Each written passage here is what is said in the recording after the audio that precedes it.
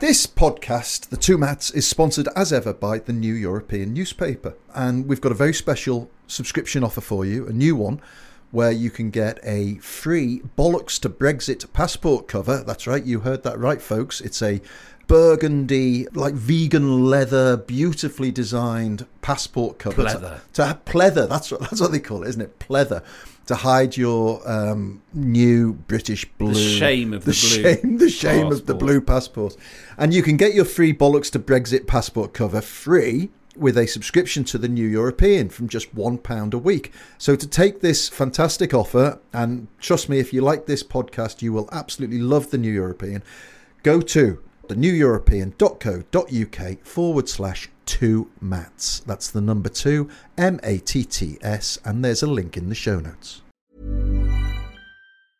Hiring for your small business? If you're not looking for professionals on LinkedIn, you're looking in the wrong place. That's like looking for your car keys in a fish tank.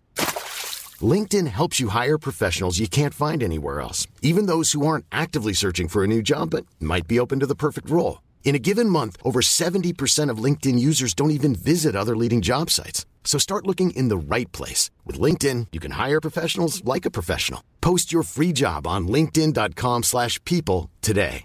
Many of us have those stubborn pounds that seem impossible to lose, no matter how good we eat or how hard we work out. My solution is PlushCare. PlushCare is a leading telehealth provider with doctors who are there for you day and night to partner with you in your weight loss journey. They can prescribe FDA-approved weight loss medications like Wegovy and Zepbound for those who qualify. Plus, they accept most insurance plans. To get started, visit plushcare.com/weightloss. That's plushcare.com/weightloss.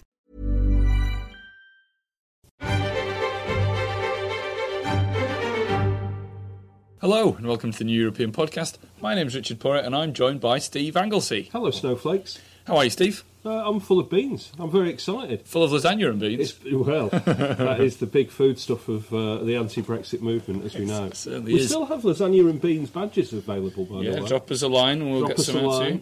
You can get the address from your print copy of the New European. And we'll send you a lasagna and beans badge, or even a sticker. Do you want them to write us a letter? You could write us yeah. And then we will... What, like stamped addressed envelopes? Yeah, stamped addressed envelopes. Wow. Yeah. I used to send out lots of stamped addressed envelopes when I was a kid. Yeah. Get all kinds of things back. It was great, wasn't it? Do you know what I used to do? Yeah. Oh, God, I was a sad child. I used to design new cars. And then hope to get a car back in a stamped addressed envelope. And then I would send them my designs. Yeah. And they would send me like posters and badges and stuff. Brilliant. This car runs on lasagna and beans. Yeah. So maybe you could do that. Design a car. Or you could design a better Brexit badge than our lasagna and beans one. And we'll send you one of them. And we'll send you one of our crap badges. Anyway, enough of this nonsense. Not that crap. No, they're great. They're good. Enough of this nonsense. We will get on to the news in a minute. Then we will chat to Jerry, who's been meeting UKIP this week. Yeah, there you go. Some women have all the luck, I would say. She's also had a chat with Heidi Allen, as promised on last week's pod. She said, Heidi, hi. She didn't. No, she did. Well, actually, I'm going to have to cut out what she does say at the start of the interview because she's effing and blinding. Really? Yeah. Well, she's from Yarmouth. And then we will get on, of course, to a Brexiteer of the week. But let's start with the news. Well, I think the phony war has begun. The phony war? Do you? Yes, I think so. The Tory leadership election race has begun, hasn't it? It has begun. It's not that phony, is it, when people like really. Esther McVey are saying, I'm going to run to be leader? So Esther McVey is the latest candidate to throw their hat in the ring. Of course, it's no surprise that Andrea Leadsom It's great, isn't it? Esther is McVey. there as well. Esther McVey... running for the leader of Suicide Squad, isn't it? I'm running for leader of the Inglorious Bastards. She, of course, is the MP for Tatton. Yes. A constituency with a glorious history of MPs. Yes, exactly. Yeah. She's living up to the very high standards that have been set in Tatton. Of course, Neil Hamilton was the MP there. Do you know what year? We're going to do lots of quizzes today, I've decided. Oh, are we? What year was he elected, Neil Hamilton? Neil Hamilton? For the Tories. 1987? 1983. And one before. One before, that's right, very good. No points for that. No. And when did he leave office? When was he beaten? By, of course, Martin Bell. Well, was that in 1997? It was. Yeah. So you get 10 points for that. Good, okay. Well I done. like this. Is this going to be a quiz? I think we'll do a quiz. Quiz-based I think we'll do a quiz of the New European podcast. Quiz-based pod. Excellent. So Esther McVeigh, has said that McVeigh. she will indeed stand to replace Theresa May. Good. In, post-apocalyptic Britain when she finally stands down, probably in about 45 years or something. Yes. Because I can't see him getting rid of her anytime soon. And she said... What did she say? Let me find here. I've got some notes and I can't find Did she say no one would be poorer after these welfare changes, which is what she said last time, and then she had to apologise for misleading Parliament? That's right. She actually... Did she say we shouldn't lower the minimum stake at fixed betting odds terminals in bookmakers, and then have to say, oh, actually, I've accepted loads of hospitality from a bookmaker? No.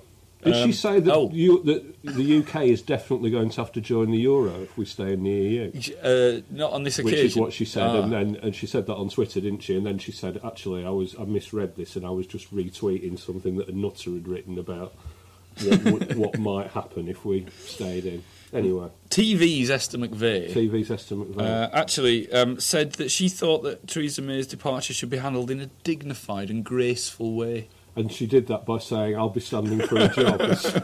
Before it's even available. Can I come round to measure up the curtains? Yeah, and she really is awful to Esther McVeigh. Theresa May is awful too.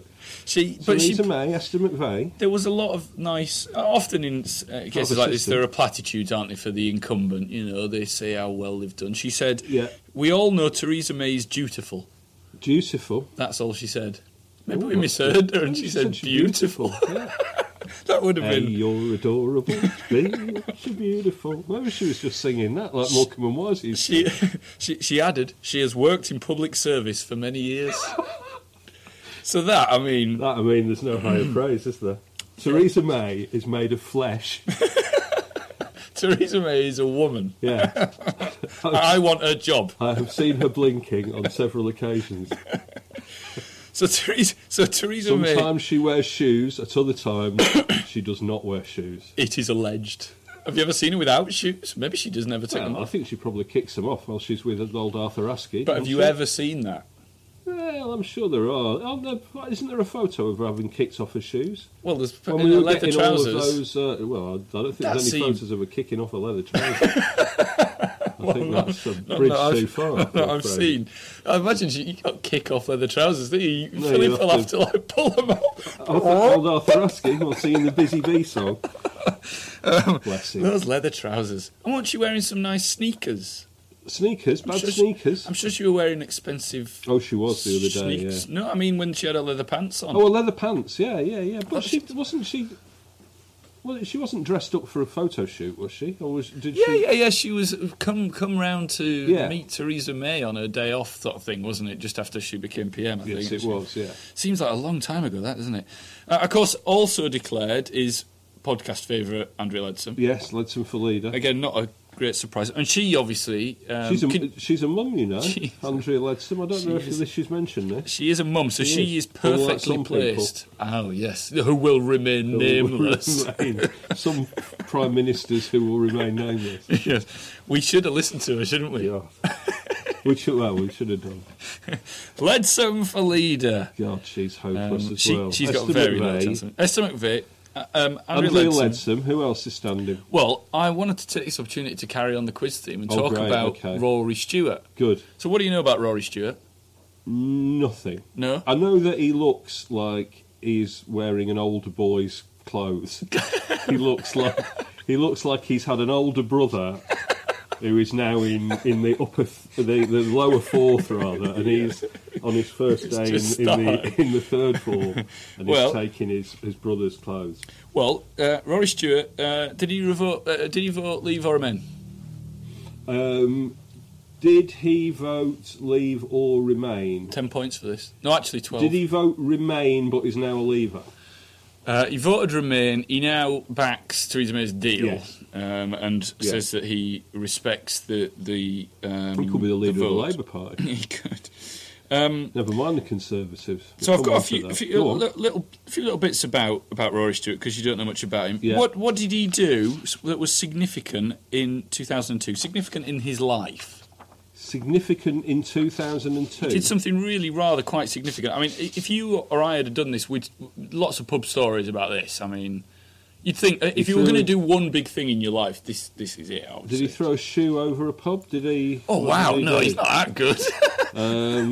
Did he? A massive one. His brothers. Did he? How old is Rory Stewart? Rory Stewart's 46. He was born in 1973. He's 46. Yes, so that'll be about right. Yeah. And he is so. How old would he have been then? He'd have been 30. Yeah, 31. 31. Well, wasn't he involved in? Didn't he go out to Iraq and Afghanistan? Well, you're getting very warm. Go on, you tell me. He must have been warm. He walked across Afghanistan. Oh, blimey! Yeah, he walked it just for a meeting. We'll meet you on the other side. In 2002. It's a hairy place to be walking across in 2002. He walked across it and he published a book called Places in Between. Right. Which was described by the New York Times as a flat-out masterpiece. Really? It's a New York Times bestseller. Stewart? Yes! I know! Okay. Unless I've been reading the wrong wiki page and we're going to have to do this all over again. Yeah. That is the truth. Right? Okay, not Rod Stewart. No.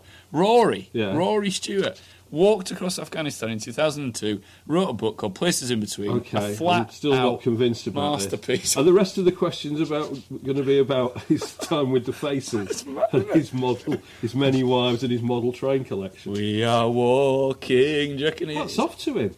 That's a long way, isn't it? That's off. He wrote a subsequent book about his time in Iraq called Prince of the Marshes. Prince of the Marshes. I think I've heard of that one. Yeah. Because was he involved in? Was he a negotiator? Yeah, he was involved in the civil service, the Foreign Office, wasn't he? Yeah. So this is who owns the rights to Rory Stewart's life? Who owns the rights to Rory Stewart's life? Yeah. Is it the devil? Did he do a deal with him at the crossroads? Is it BBC Worldwide? Some people would think that it was. This is true. No. Did he invent the blues? No. This is great. I'm loving this. I know. Someone very famous owns the rights to make a film of Rory. I'm not even kidding. Steven Spielberg. To make a film of Rory Stewart's life. Steven Spielberg. I presume that walkie across Afghanistan bit rather than he's supporting of broadband in rural communities in Scotland. Angelina Jolie. Brad Pitt. So I was close. Brad Pitt's production company Plan B, which did the OA on Netflix, which is very good. Oh yeah, I've not watched that. But people don't know what I'm saying when I say have you seen the OA? They think I'm just starting a conversation. Yeah, people when you go back to Huddersfield, they do. OA. Yes, he owns that production company with Jennifer Aniston, I believe. Does he? We've discussed this before, haven't we? Have we? I'm sure we have. We just think the board meetings must be quite tricky, really. Yeah. Rory Stewart is going to is a star. Guess who they wanted to play him? This is absolutely true. Yeah. So if you tell me the name of the actor you think should play Rory Stewart. Should play Rory Stewart? Yeah, in the story of Rory Stewart's Rowan life. Atkinson. Not Rowan Atkinson. Quite a big star. Benedict Cumberbatch. Not done a lot recently, but was in a massive trilogy that was huge. Really big blockbuster trilogy. Oh, well, Lord of the Rings. So it's the Lord of the Rings trilogy. What's he called? The one that was from Green's. Legoland. What's he called? Norman Lamb. Norman Legolas. Him. Orlando Bloom. Orlando Bloom. Yeah. He was going to play Rory Stewart. Yeah. And still might. I mean, who knows? Okay. Now, staying on the fantasy theme. Yeah. And I know you're a massive fan of Game of Thrones. Yeah, huge. You know all about them, don't you? Yeah, there's goblins in it. So what have Rory Stewart and Daenerys Targaryen got in common? Daenerys Targaryen is the blonde woman. I'm aware of her work. Emilia Clarke, yes. What have they got in common? Have they both... Has Rory Stewart got dragons? He keeps dragons in his back. I'm going to give you that. Yeah? I'm going to give you that. He's got a bearded dragon, a Komodo dragon. No, you were close to the first time. He's got an actual dragon. They don't exist, Richard. He's got a dragon. Yeah. Well, I don't know if he's got one, but he's trained in the art of dragoning. Oh, he's trained to be a dragon? Because he went to dragon school in Oxford. Did he? So, and I guess Daenerys Targaryen must have gone to dragon school in Oxford as well. Is that really her name? Daenerys Targaryen. So I think grown-ups actually watch this. I think Apologies if you're really into it. I like it. Well, I like it. it's not too dissimilar from your childhood, I would imagine. There are a lot of Northerners in it, and it's Slave cold. women being beheaded, that kind of thing. It's it's based on the War of the Roses, and there were dragons in that as well. Dragons and werewolves in the War of the Roses, were there?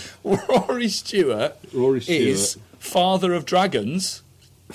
And He's not. he is, and therefore has the rightful claim to the Iron Throne. Okay, good. I hope he's going to mention this in his literature for the leadership of the Tory party, because compared to Esther McVeigh's I've Been on TV and Andrew Leadsome's I'm a Mother, being father of dragons is a pretty big deal. I mean, he's going to shock Westminster when that dragon comes down the Thames. That would be amazing, wouldn't it? Absolutely. So what else have we got about Rory Stewart? Last one. So he speaks... He speaks... English. And Klingon. No, he speaks some other languages, right? Yeah, okay. So I'm gonna read them out, and you can tell me true or false, right? Yeah, good, yeah. French. Oui. Correct. 100 points. Persian. Yes. True. 80 points for that one. Indonesian. No. True. True. Yeah. Latin. Oh yeah, of course. You can't speak to a dragon if you haven't got Latin. Yeah, exactly. Yeah. Russian.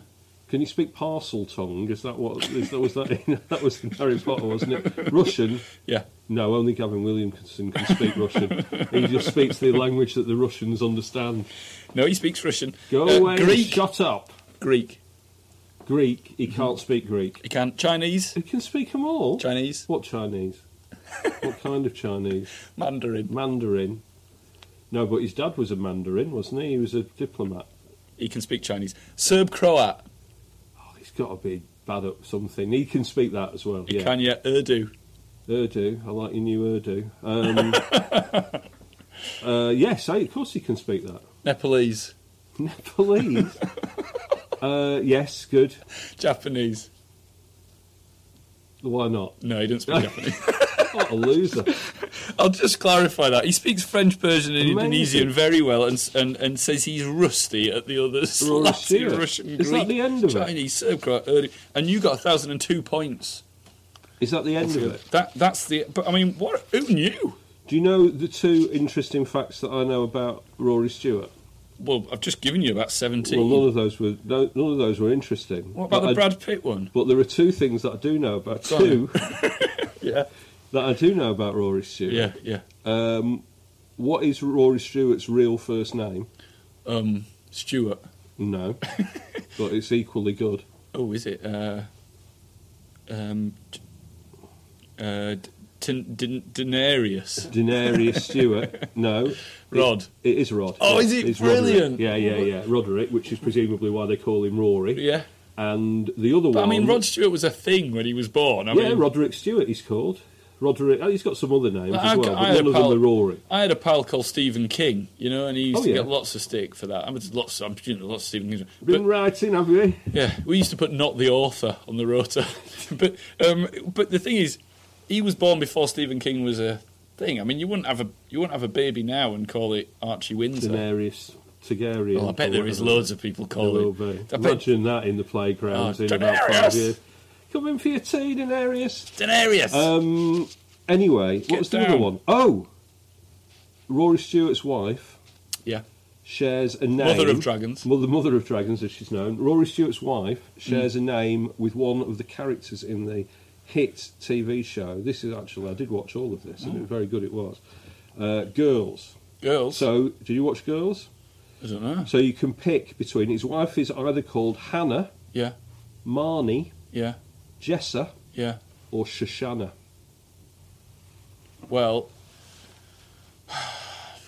I've got a cousin called Marnie. We call her our Marnie. Oh, Marnie. Georgia. Is it right that young people say, "Oh, that's really Gucci," or are they pulling my leg? No, I've heard. You've heard that. Yeah. All right, good. I think the Shashanshia one? It is Shoshana. Yeah, it's a nice name, actually. It is a nice name. Shoshana. She was my favourite in Girls as well. Is she your favourite Rory Played by Stewart's Zosha wife? Mamet, daughter of David Mamet. Of the ones that haven't declared, Yeah, the girls. There has been some. Jessa, Marnie, and Hannah. There has been of the Okay. probable candidates, shall we say? There has been some parading of the wives, hasn't there? Parading of the wives. Yes. Did you see that so Jeremy many Hunt times? got his Japanese Politicians or show off their Chinese wife out.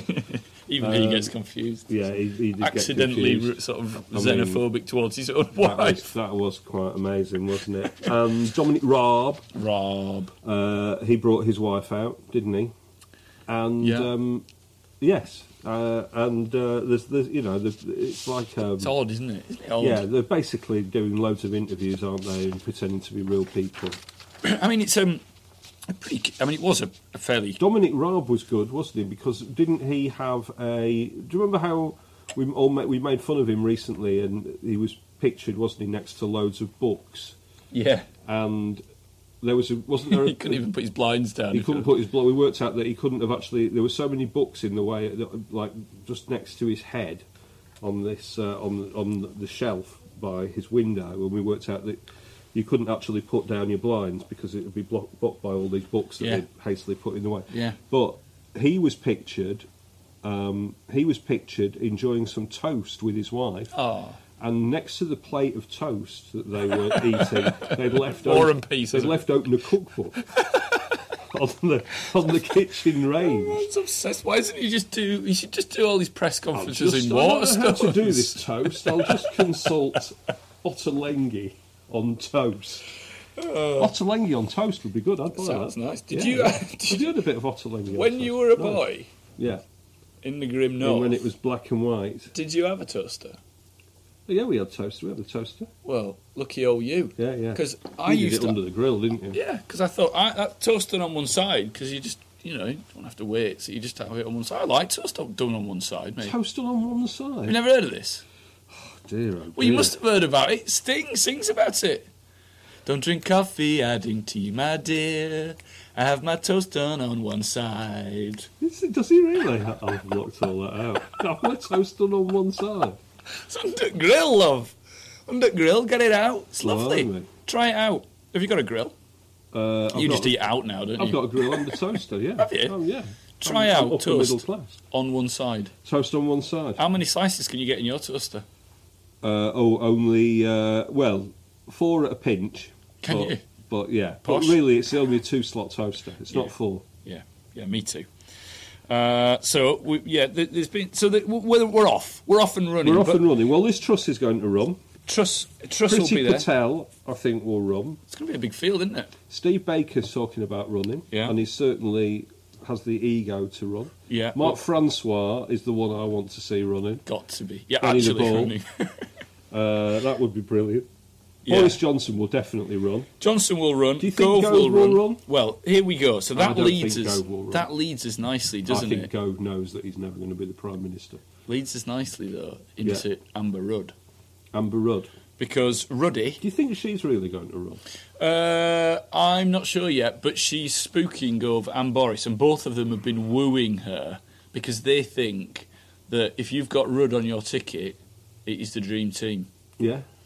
Now, Amber Rudd's not a great fan of Boris Johnson. Water? No, that doesn't work. So she's obviously pro-European. She was. She's one of the. She is one of the One Nation Tories, isn't she? Yeah, She's she one is. of that group of sort of progressive Tories. Yeah. She A small but hardy, but probably about 60 of them, I think. Yeah. So they're sort of moderates, if you like.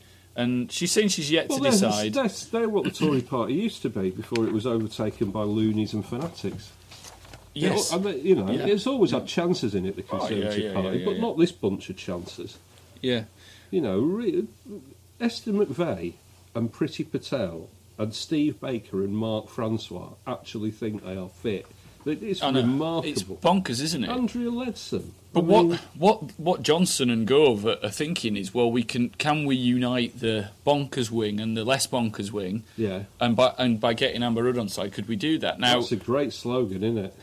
Uniting the bonkers wing and the less bonkers wing. Some of our supporters aren't mad. That would be great. Yeah. Swivel-eyed loonies. Yeah. So she's been talking about the economy, and she's backed HS2, which is not something either of those have. This is a weird hill to die on, I think, for Amber Rudd, who's got a very small majority. Very small indeed. Because it's not long ago that we were talking about her as a future Tory leader. I think those conversations, isn't it, her majority, they're recount. Those conversations changed somewhat when when she came home and lost the majority. So we think probably Boris. We're not sure about Gove. I don't think Rudd will run in the end. I don't think she'll have the support to run. But she was seen as a sort of kingmaker figure, wasn't she? Well, do you know who I want? Oh, didn't she support Boris early on last time? Then she sort of turned on him. Yeah. Well, as far as I'm concerned, it's interesting that she came out against the HS2 thing, isn't it? Because she came out for HS2, because Gove and Truss and Boris are all sort of hinting that they want to get rid of HS2. Absolutely. So that, I mean, maybe that is trying to. I mean, I don't. I like you say it does seem a strange one for her to fight right now. But who else do you think could? I mean, she couldn't win. I don't think. Who do you think could win? Boris Johnson could win. Do you know what? I think if you were to look at the CVs Jeremy of all Hunt these, could win. Look at the CVs of all these candidates. There's only one man for the job. I'm not even kidding. Yeah, it's Rory Stewart. Rory Stewart. Well, it is Rory Stewart. I mean, this guy has done all kinds of things. He's a fairly amazing bloke. Yeah. He's still very young. Married to one of girls. He's married to a girl. He's married to a girl.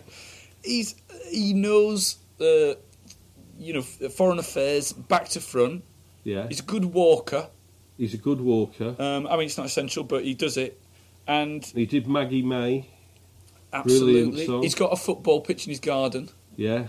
He had tartan shoes on at the Old Firm game of the week. Magic, yeah. So I think he's the man for me. He's. Do you know who I think might be the next leader of the Conservative Party? And I think they should pick him. And I think they should just.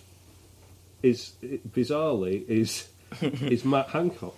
Hat Mancock. I'll tell you for why. Is that Matt Hancock is 40 years old, and that puts him in another. Well, it's not quite another generation, is it? But people like Boris, most of these people. So he's very, very, very young. Most of these people, Boris, Gove, all of the kind of serious contenders, Leadsom. Even Jeremy Hunt is in his mid-50s, I think. They're all around their mid-50s. Matt Hancock is 40. Yeah.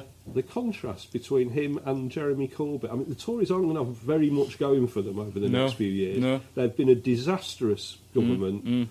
They haven't got much going for them. The contrast between Matt Hancock at 40 and Jeremy Corbyn, who is 70 at the end of this month. I mean, he's 70 at the end of May. A couple of days after he badly loses the European elections, he's going to be celebrating his 70th birthday. Yeah. Vince Cable he's had a birthday this week. I think he's 76. I think it was his birthday yesterday, in fact. So the contrast between Matt Hancock at 40, man of the future, and old men of the past, to me is quite. Well, I interviewed Matt Hancock about 9 months after he became an MP, and I mean, he was being fast tracked then. He was very close to Osborne, of course, but he's managed to swerve that. Yeah, he has. And so, yeah, I think Matt Hancock is a good shout. But what job can we give to my favourite Tory MP, Rory Stewart, then? Rory Stewart? I don't know. He could sing to Theresa May, couldn't he? He could do, yeah. The Rhythm of My Heart. She'd like that, wouldn't she? Rhythm of my heart. Because she's got the old leopard skin shoes, and he used to favour the leopard skin sort of legging, didn't he? The words I love you rolling off my tongue. Because it was Maggie Theresa's mum. Maggie May, that's right. Wake up, Maggie. Wake up, Terry May. Wake up, Terry, I think I've got something to say to you. It's late September, we really should be at conference soon.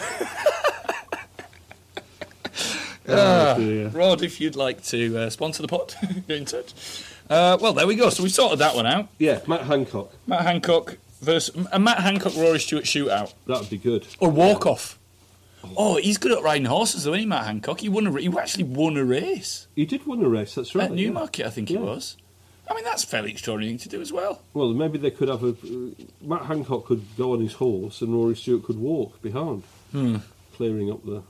Anyway. Yeah, but maybe a bit harsh on Rory. Talking of horse shit, should we talk about Labour's election launch? We could talk about, if we want to stick on horse shit, Labour, the Tories. I didn't pay much attention to Lib Dems, but they've been swearing in theirs, haven't they? Well, they've been swearing in theirs, yeah. Like you. Let's talk about Labour first, then. Yeah.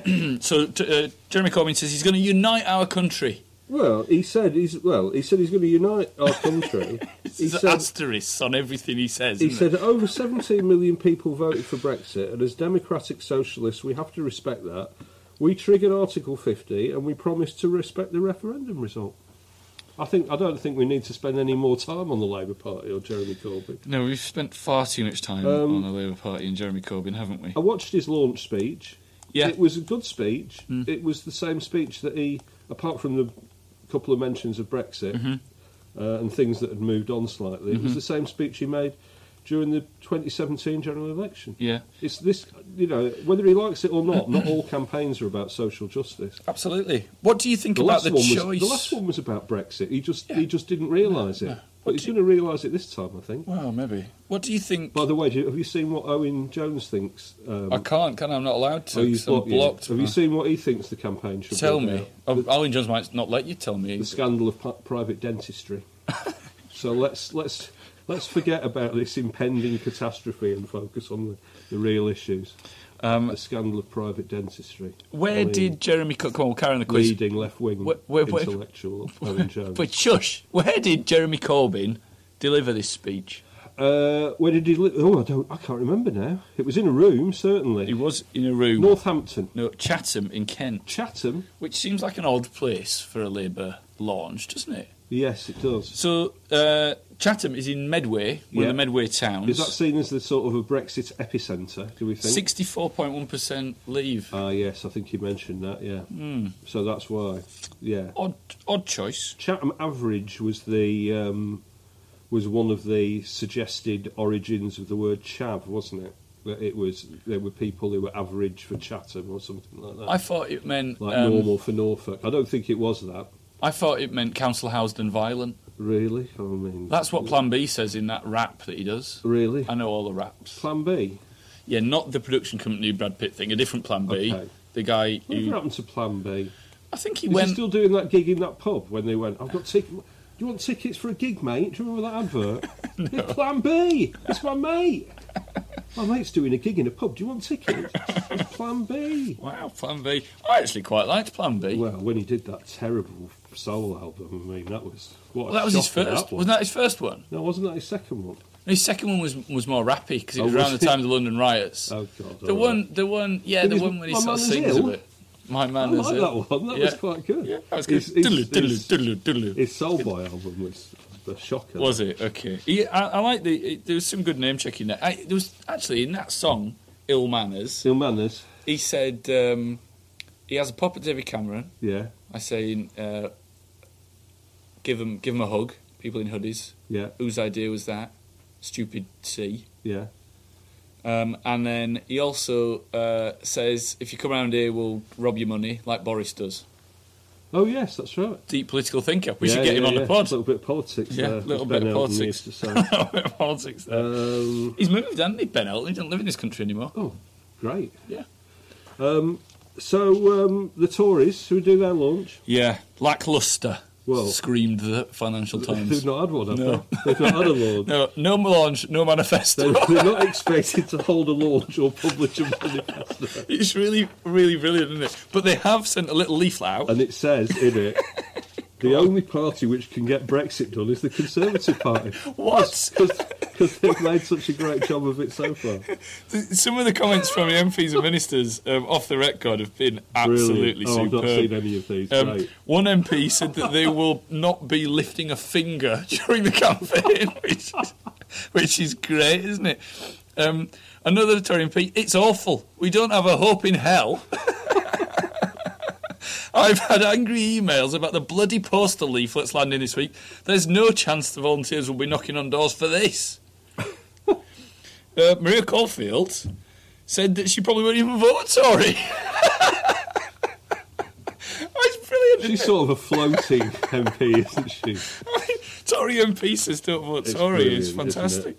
So that's gone well for the Tories. It's great, isn't it? It's like when a band falls apart, isn't it? And they start slagging each other off in the NME and stuff like that. It's really great. I'm loving all of this. Yeah, the Tories as well have done that thing that was that didn't really work out very well for their leaflets in the general election. Oh yeah, and put Theresa May on the leaflet. Yes, that's a mistake, I think. I think that they had a workie in and they went, I've got to find a workie something to do. Can you do us a leaflet for the European elections? Yeah. How bad will it be? How bad would it be? And they've done quite a good job. I think they are banking on Farage imploding, and Farage exploding would be a lovely thing, wouldn't it? Or imploding. I'd like to see that, or But yeah, I think that's the only thing that can possibly save them in this is some massive scandal involving the Brexit Party.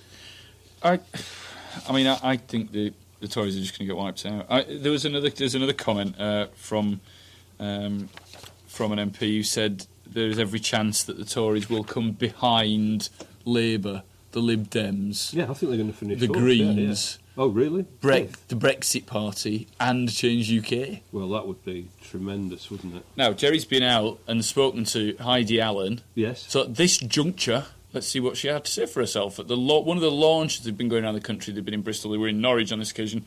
So here's Jerry and Heidi Allen. So what do you think the response has been like here in Norwich today, Heidi? Oh, it's been amazing, and it was like this when we were in Bristol the other week and in London, because you send the email out and you don't really know who's going to turn up and you're always a little bit worried in case you're going to get heckled, but just overwhelming, positive, happy, enthusiastic people. Absolutely. And when we're talking about the East of England in particular, I know you're part of the world, so what feedback are you getting from people here about Change UK?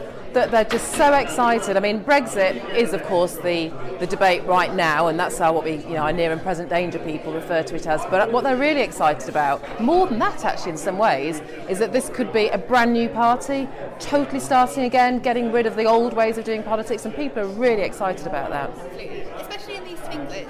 Obviously, like I say, a big part of this is Brexit. With a really high Leave vote, apart from here in Norwich and Cambridge are a few pockets.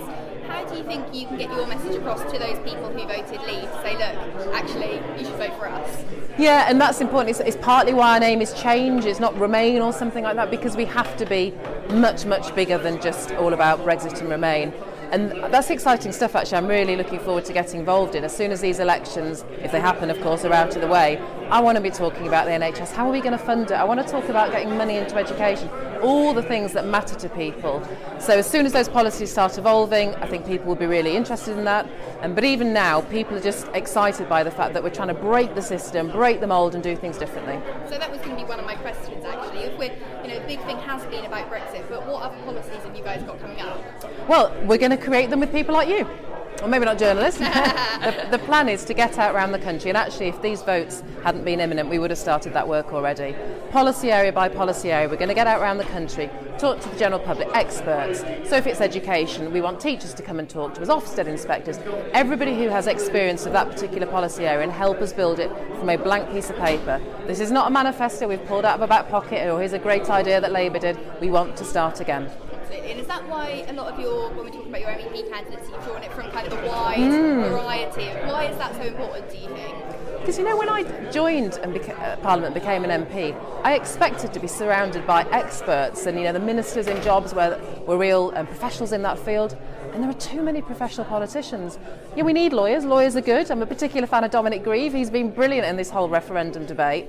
But it can't just be about that. People who've only ever worked in politics, studied politics, they've never employed people. Here we've got Emma Taylor, our number one candidate.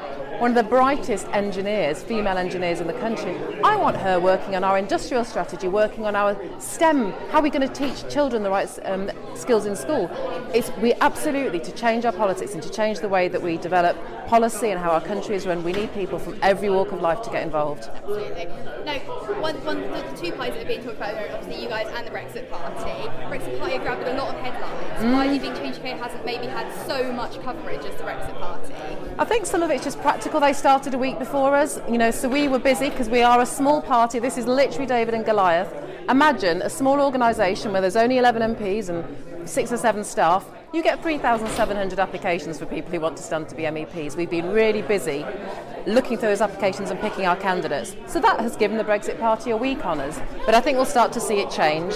In the polls, we'll start to see it change. This is just the beginning. We're going to be in Nottingham on Monday. Later on in the week, I think we're going to... my brain's so tired, I can't remember. We're going to Birmingham, we're going to Cardiff, we're going to Edinburgh. We're literally going to tour the country, taking our message to people and getting the word out. So when you launched, there was obviously a massive kind of swell underneath, and that does feel like it's died back a bit. How are you going to get that swell back up again? Is it all these kind of rallies that you're doing now? Absolutely, because the next 3.5 weeks are all about these EU elections. The other advantage that we have over the Brexit Party, for example, we've got MPs in there. So who's going to be able to hold the Prime Minister to account? Not Nigel Farage, it's going to be me and my 10 colleagues. We've got peers in the House of Lords who are very supportive of our work. So that's how we build momentum, that's how we build people's interest in us, and getting out and talking to people just as we have done today. When we're talking about MPs, of course the Brexit Party has said they will put up a candidate for the Peterborough by-election. Will you guys be contesting that election as well? Yeah, we're thinking about that at the minute. We'll probably make a decision, I would imagine, in the next few days. But like all these things, if we're going to do it, we want to do it right, and we need to find the right kind of candidate that shares our values. So that's the conversation that we're having this weekend. Absolutely. And so I guess my final question is, you can see from the local election day that votes for the two main parties have really tailed off. Fell away. What is your kind of message to people who are disenfranchised with politics and why they should get involved now? Exactly the reason why people gave such a bloody nose yesterday to the Conservative and the Labour Party. It's broken. We can all see it's broken. Just when our country is facing the biggest question, the biggest dilemma it's had for generations, the two big parties are busy trying to hold themselves together, keep in power or get into power. It's not how you run a country, it's just not good enough. So if you want a party that puts the people of this country first, takes people from different walks of life and challenges the status quo, then they should vote for Change UK. So there you go. I like Heidi Allen. I think they're making some ground. I think she speaks well, and I think she was the right choice as leader. Everyone thought it was going to be Chucker, but that room was full, Steve. Yes, it was. Yes, it's. I've got to say the Change UK things that I've seen have been filled with a similar demographic to the Brexit Party, which is older and mostly white. Well, in the Brexit Party's case, they've almost been universally white. But older and mostly white people. That is the case. They've got to get some cut through to some. Some other groups. But I don't sure. think they're doing as badly as some people have said. No, and I like that she says, Brexit is our clear and present danger. She said in that interview, as you've just heard, and I think, but she says, this is the start of a new party. This is something we're going to build on. This is the beginning. I like the optimism. I think that's something that we could possibly get behind. So we're off. We've got launches or not launches. We've got a dual leadership election campaign going on. We have. We've got Farage. We must also, before we turn to Farage, we must also say that we mentioned them briefly before, didn't we? And Change, I think one of their most effective lines, and I heard Rachel Johnson say this the other morning, and somebody else from Change, Anna Soubry then said it, which is, look, Liberal Democrats have tried and failed to break the two-party mould. They've come close on a couple of occasions, but they have tried and failed, and they've in fact, somebody wrote in the New European that they've failed for the last 100 years now. Yeah. So why not Change UK? The Lib Dems have done an interesting thing, haven't they? Because their launch slogan is bollocks to Brexit. Yeah. Or one of their launch slogans. I think we can all get behind that. Bollocks to Brexit, and I also think that it is a bit like we're more Remainy than you. We're a bit edgy. We're edgelords still, despite Vince Cable being 76. It's a bit Trendy Vicar, isn't it? Trendy Vicar, yeah. Which the Lib Dems. Hey kids, let's talk about sex. Yeah, exactly. Yeah. That'd be a good party. Do you remember when they did that hat thing with him? That was great, yeah. He wanted to make him wear that hat so he looked like a sort of Doctor Who villain. Or a sort of private detective. Yes, exactly, yeah. Cable. He wears a cable knit. He's got this hat. Pulling out a drawer and putting a shot of whiskey into a coffee mug. Into a be nice to each other coffee mug. Yeah, excellent. Organic whiskey. Pulling on strapping on his sandals as he leaves the office. Every time we make fun of Lib Dems, we get complaints. So chill out. Exactly. Yeah. Chill out. It'd be brilliant, wouldn't it? There'd be a clue. There's a print of a Birkenstock is pressed into with the soil underneath the window. Yes. Anyway, and also, but I thought a better slogan, and actually, I think that Alistair Campbell of this parish has used this. Yeah. In the New European over the years. A better slogan was Jonathan Bartley, who is the co-leader of the Greens, and he said the Green slogan was tough on Brexit and tough on the causes of Brexit, which I think is a good slogan. It is a good slogan, and that would be great, wouldn't it? Now, what now? Let's turn to less pleasant launches. Oh.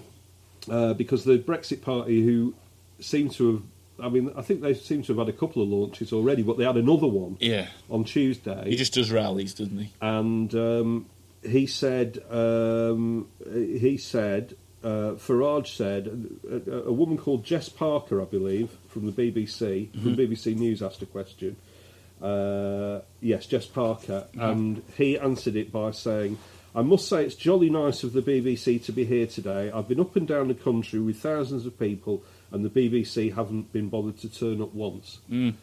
So he said that, and that was live on Sky, various other places, picked up everywhere. Yeah. And that was on Tuesday. Yeah. And on Wednesday, the BBC announced that Nigel Farage would be a guest on the next day's Question Time. I think it's his 33rd appearance. It's his 33rd appearance. And the idea that Nigel Farage has been blocked in some way by the BBC, who've allowed him to appear 33 times on Question Time, is absolutely amazing. How many times has my man Rory Stewart been on Question Time? I don't know. He has been on. He's prepared to walk with his wife Shoshana from Girls. Well, he won't need to, will he? Yeah. Because he's got that dragon. Oh, he can ride in on his dragon. Absolutely. And,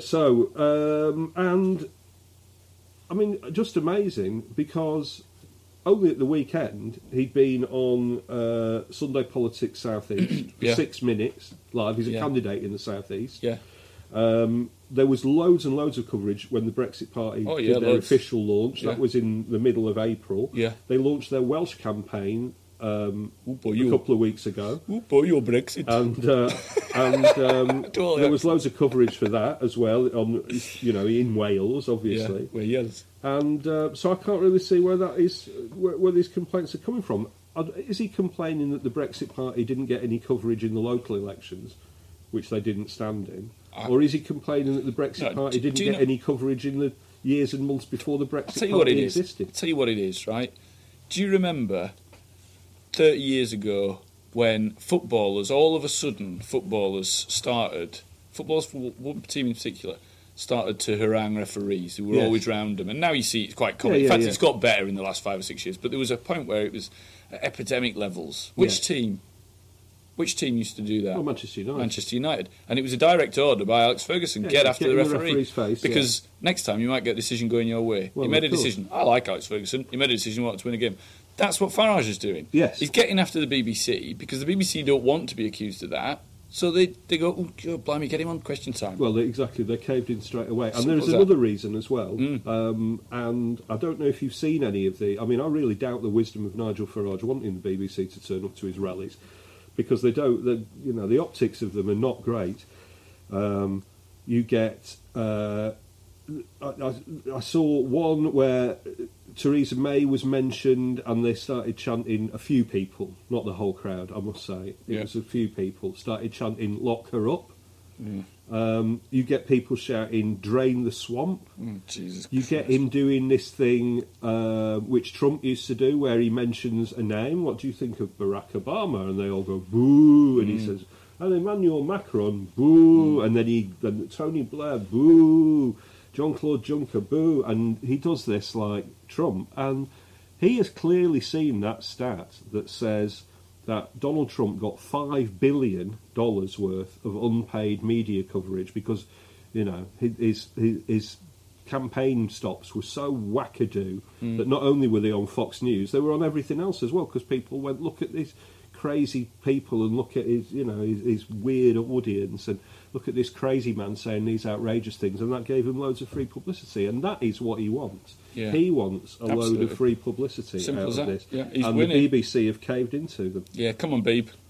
And he also said, after that, when he was during that reply to Jess Parker of the BBC, he said, I note that we haven't appeared on any major current affairs programme. Quite what that means for public service broadcasting in the future, I really don't know. So a threat to the licence fee. Yeah. I mean, do you know what I mean? Anyway, so you like Nigel, yeah? Yeah, I think he's utterly despicable. Do you remember your old Nigel Farage catchphrase? What, he's a fucking idiot? Oh, that's the one. Yeah. Let's go and have a chat with Jerry. Stay angry. Fight Brexit. Subscribe to The New European. Your first 13 issues of The New European are only £13 when you join us and become a subscriber. Order by telephone by calling 01858 438840 and quoting podcast 1, or order online at our website www.theneweuropean.co.uk. Stay angry. Fight Brexit. Subscribe to The New European. Welcome back. I'm joined by Jerry. Jerry, firstly, congratulations on doing exactly as I asked in last week's podcast and getting us that interview with Heidi Allen. Did you ever doubt me? No, I didn't. I didn't at all. I did. I think you do need to apologise, though, for your foul mouth at the start of the clip. What? So if you f*** it up? Yeah. Well, I've cut it out for the listener, and now I'm going to have to bleep it out of this. It's a very interesting way to start an interview with a politician. Now, don't f*** it up, basically. Very good, Jerry. But you've also been off seeing some other politicians. I have been at both ends of the spectrum this week. I saw Change UK when they held a rally, and then UKIP have been in our part of the world as well. So UKIP were up in Lowestoft. They were. On the beginning of the week, and they are a bit leavy up there, aren't they, in Lowestoft? A little bit, yeah. So that's why UKIP went there, to drum up that support. What did you make of the whole thing? So it was their battle bus. Gerard Batten was with them, and they also brought Katie Hopkins to town for a rally in the evening, and then they went to Great Yarmouth, just a few miles down the coast the next day, also a high leave area. Yes, your hometown? My hometown, yes. And it was a strange day. I think in what was probably quite symbolic, as I was there talking to the local UKIPers, I did get shat on by a bird. What? On your head? On my head. Oh. And I then had to go into the McDonald's, which they were all set up by. Didn't buy a milkshake, by the way, to wash it out of my hair. Oh, man. And was it like... Because I very clearly remember one day walking to church. This is a true story. Wow. Walking to church with my mother, I was about 3. And she said, she's got blonde hair, my mother, and she said, oh no, Richard, a bird has pooed on my head, I think. And she went, is there anything there? And there was this massive blodge of purple. Like, it'd obviously been eating berries or something on top of her hair. And she went, it's wet, is there... I haven't got time to go home, is there anything there? And I just went, nope. Horrid. So was it purple, the poo? It was not purple. No? No. White? Yeah. Oh, man. It wasn't great. This is grim. So, that kind of set the tone, It's supposed to be good luck. Did you have a lucky day with the kippers?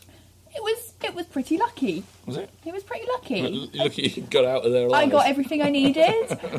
No, so they were set up in the town centre of Lowestoft, which isn't what it used to be.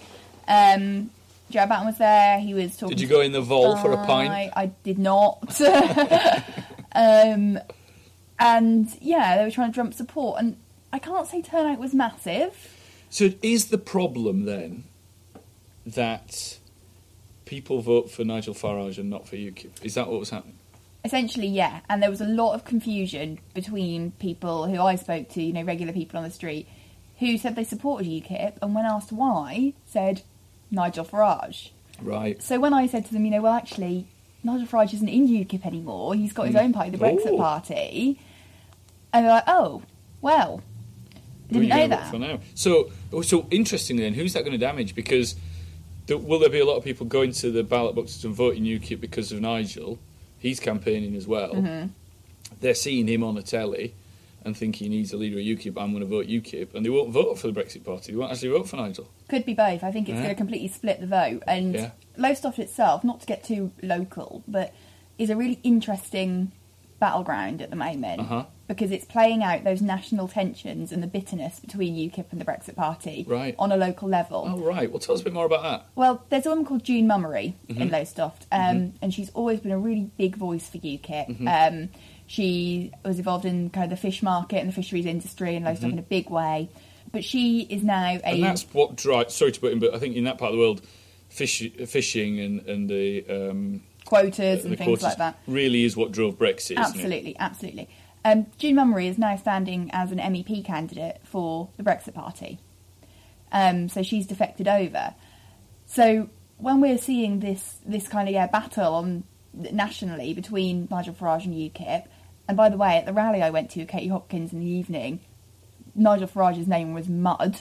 It's happening on a local level as well. So do you think that there's these kippers who've given a lot of time and a lot of effort over a lot of years now to Farage and UKIP who maybe feel a little bit put out that they're going to lose some of that vote to him now? Do they feel a bit like he's a bit of a turncoat, perhaps? Absolutely. There was a lot of that kind of talk. There was a really interesting anecdote at the meeting in the evening, which I think was members only, but I managed to get my way into because of your Union Jack tats. Yeah, that is what did it. Absolutely. And it was from Stewart Agnew, who is UKIP's one of UKIP's MEPs. That's right, Stewart Agnew, of course, who famously said that Anne-Marie Waters, who was running for leader of UKIP, was a Joan of Arc figure. Yes. Stewart Agnew said he had this little anecdote about a meeting that was called in Brussels when Theresa May was on their way back, and EU had to decide whether they were going to grant her an extension for Brexit or not. And apparently they were all in the room, and he was there for some reason. Probably got lost, to be honest. He was there. Went through the wrong door. And he said Nigel Farage was there, and that he said they should grant her the extension. And he saw this as kind of the ultimate betrayal. He said, he's the last person I would have expected who would want to put off Brexit in any way, shape or form.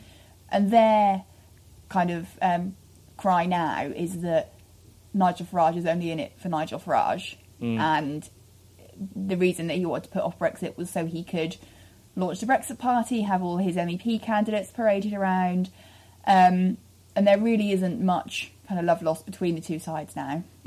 Do you think that these leavers just like a fight? Do you think there's an element of that? Farage loves a fight. Of course he does. Do keepers like a fight as well? Yeah, I think there's an element of kind of feeling like they're the underdog. Like Millwall.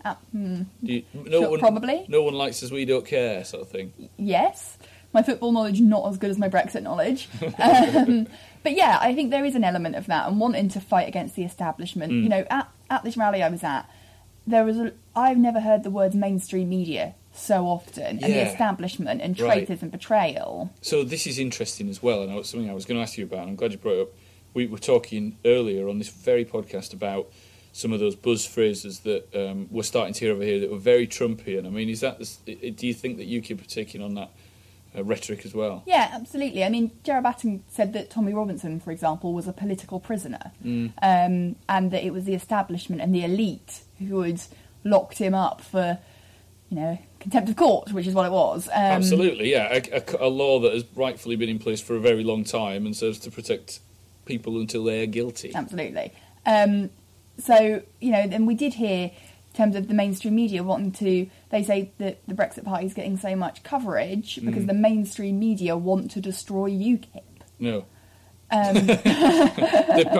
mean, people talk to journalists about these kind of things all the time. Why do you speak to a certain person more than you speak to? Well, usually, I mean, Nigel is very well trained. He knows how the media works. Mm-hmm. He usually gives you a story. He usually gives you a line. I'm not talking necessarily about the BBC here, but newspapers and things.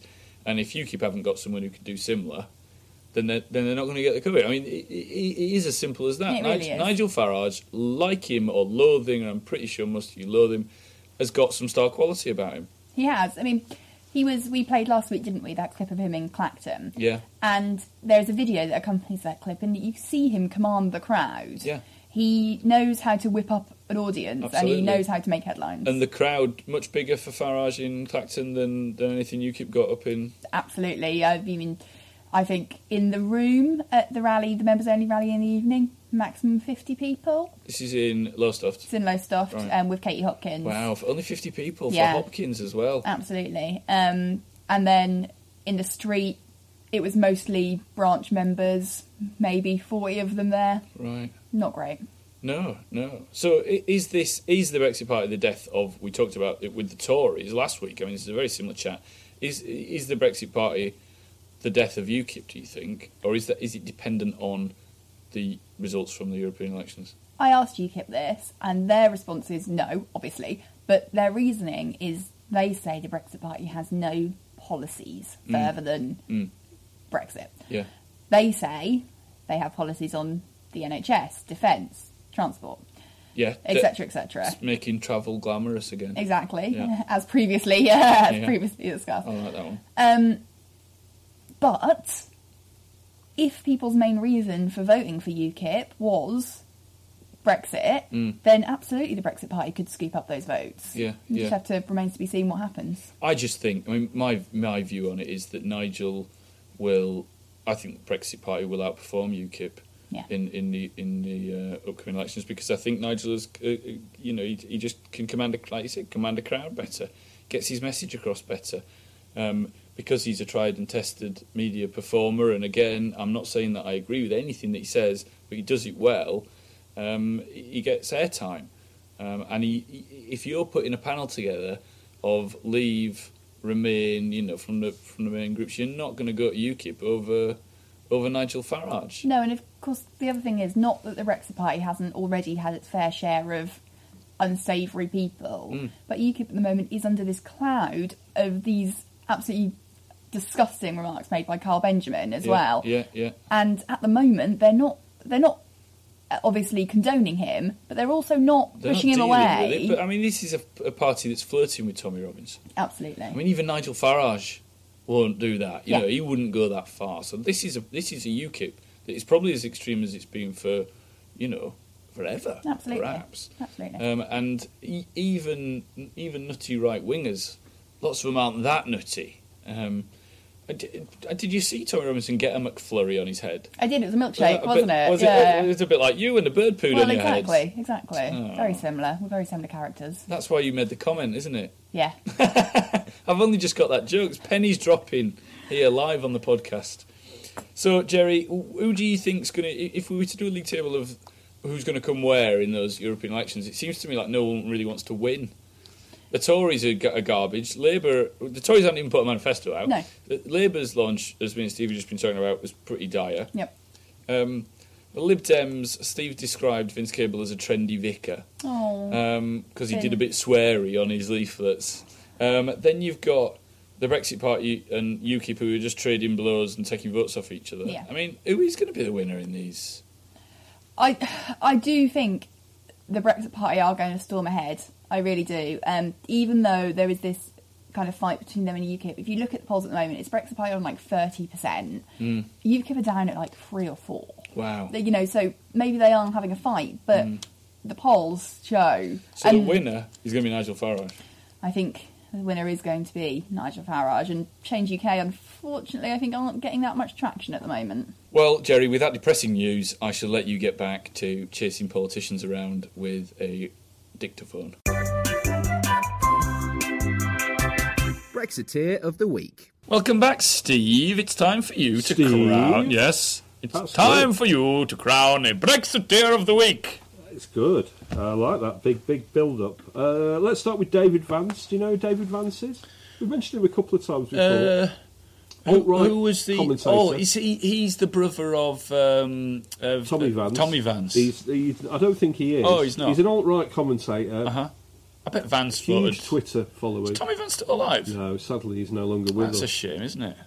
TV on the radio. Yeah. He had a lovely voice, Tommy Vance, didn't he? I could never stand his heavy metal proclivities, but he did have a lovely voice. Great and always voice. seemed to be a nice chap. David Vance, however, not the same. Alt-right commentator. I think he is from Northern Ireland, or he certainly stood in some Northern Irish elections. He tweets a lot about Muslims.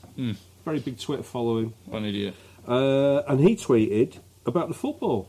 Oh, which one? You could pick any number. Last night, Barcelona. Wow. Tonight, Ajax. Wow. Johnny Foreigner has been shown a bloody nose. Rule Britannia. Oh, right. He's big on Brexit as well, obviously, David Vance. And I'd just like to point out that the goal scorers for Tottenham and Liverpool were Belgian, Dutch and Brazilian. The managers of Liverpool and Tottenham are German and Argentinian, and Liverpool are owned by Americans. Rule Britannia. Rule Britannia. Boris Johnson, we mentioned him briefly before. We didn't mention his tweet at the local elections, did we? Have you noticed? Yeah. Boris. Yeah. Lost a bit of weight. Lost a little bit of weight, hasn't he? Had his haircut all nice. Wonder what that's about. Yeah. He tweeted at 8 p.m. last Thursday night before the hammer came down. Yeah. I just voted Conservative in the local elections. Make sure you do too. And then he deleted it quite soon after because obviously somebody went, there aren't any local elections in London. So you're either lying or you've committed voter fraud. Exactly. And also, I really enjoyed his video. His video, I think, was the next day.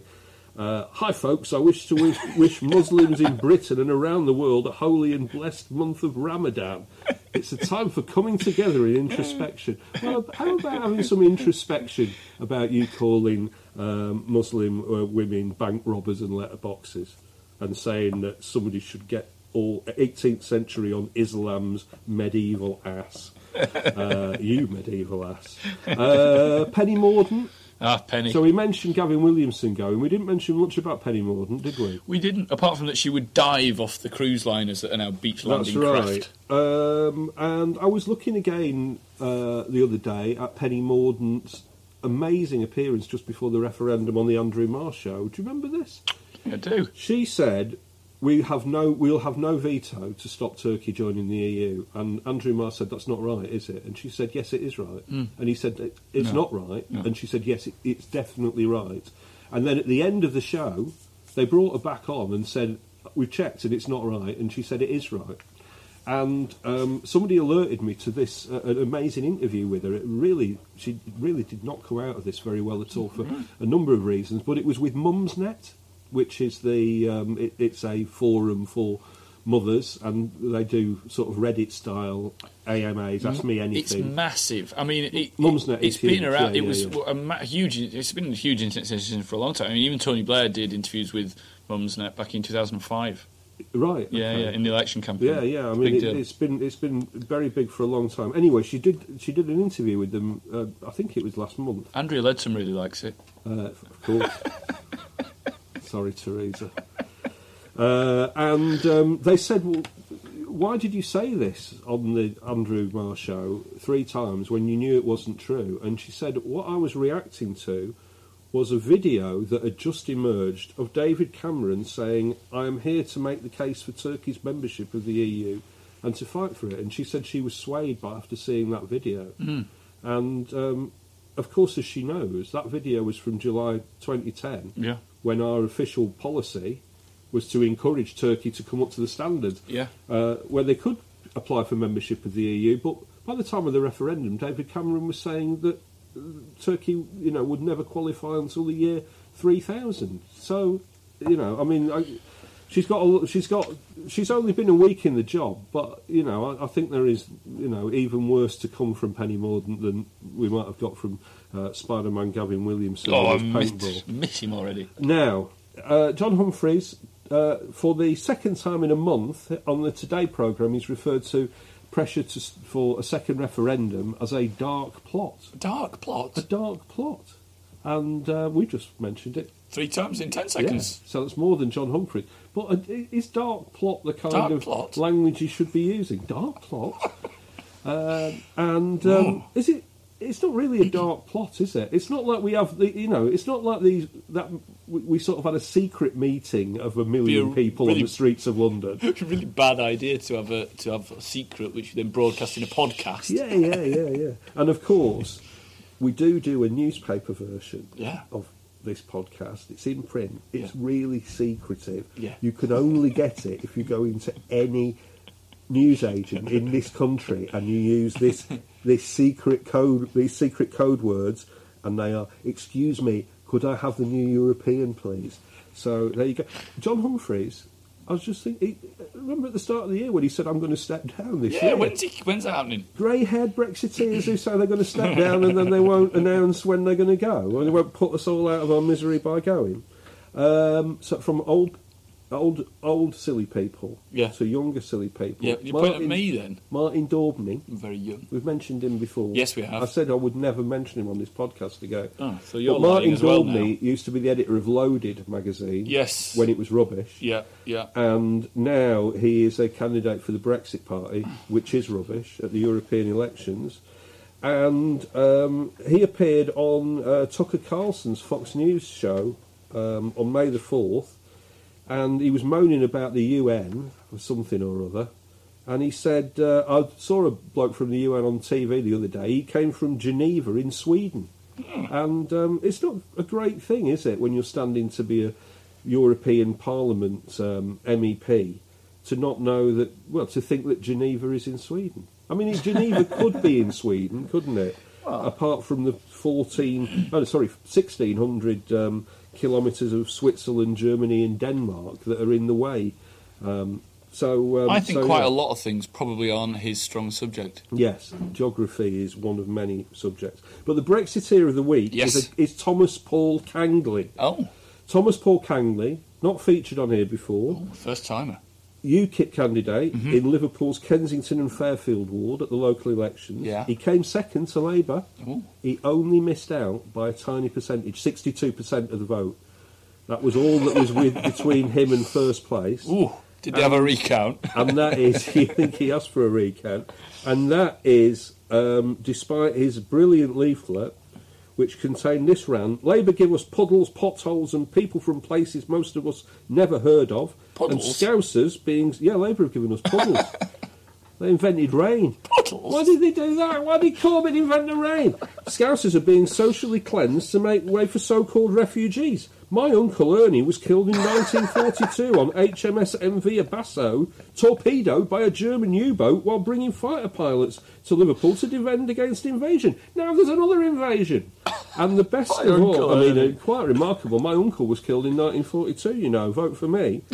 And the effect of all of this was spoiled by the headline next to Thomas Paul Kangley's picture, which said, Britain and the British first, because he'd actually misspelled Britain in it. You have one job and all of that. So Thomas Paul Kangley is the Brexiteer of the week.